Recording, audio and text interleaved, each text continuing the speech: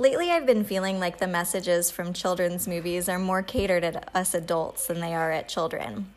For example, I was recently watching the movie Tangled for the 87th time with my 3-year-old daughter. And so if you don't have a 3-year-old or someone in your life who's absolutely obsessed with Rapunzel, here's a little taste.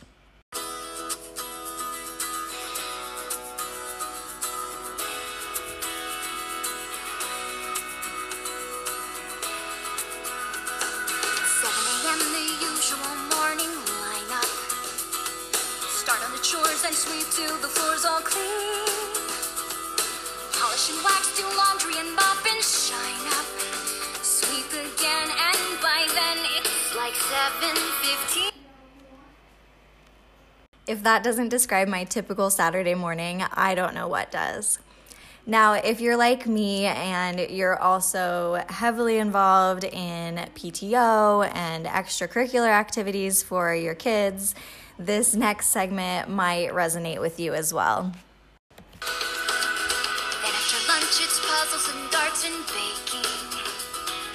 Paper mache, a bit of ballet and chess. Pottery and ventriloquy, candle making. Then I'll stretch, maybe sketch, take a climb, go a dress. Okay, but here's the moment that really got me.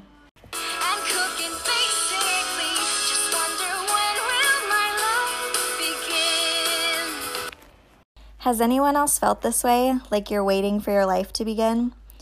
I struggle so much with thinking, I'll be happy when. I'll be happy when all my debt is paid off.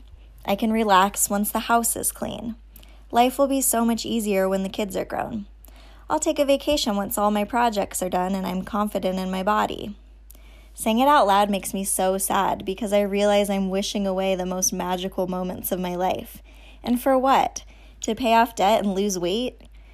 To have a cleaner home and older kids? And then what? I'll look back on these times and miss them so much. I'm waiting for my life to begin, when it's right here in front of me now. I wrote in a journal in 6th grade that when I grew up, I would be a teacher and photographer. I'd be happily married and have 2 kids, a boy and a girl. I have all of that, plus the amazing bonus of baby Cole. If there was ever a finish line in the I'll be happy when journey, I'm living it according to my past self. I even have bigger boobs than the teeny little coconuts I used to stuff my bra with, so I'd say that's a win. But I keep doing this thing where I punish myself for not having more accomplished. I set these random rewards that feel so unattainable and distant. And I don't just do it for big things. I do it for dumb stuff like washing my face or taking vitamins. I'll start taking care of myself on Monday. Why are we always wondering and wondering and wondering and wondering? When our lives will begin. So I'm working on being more present, and I challenge you to do the same while working toward your goals.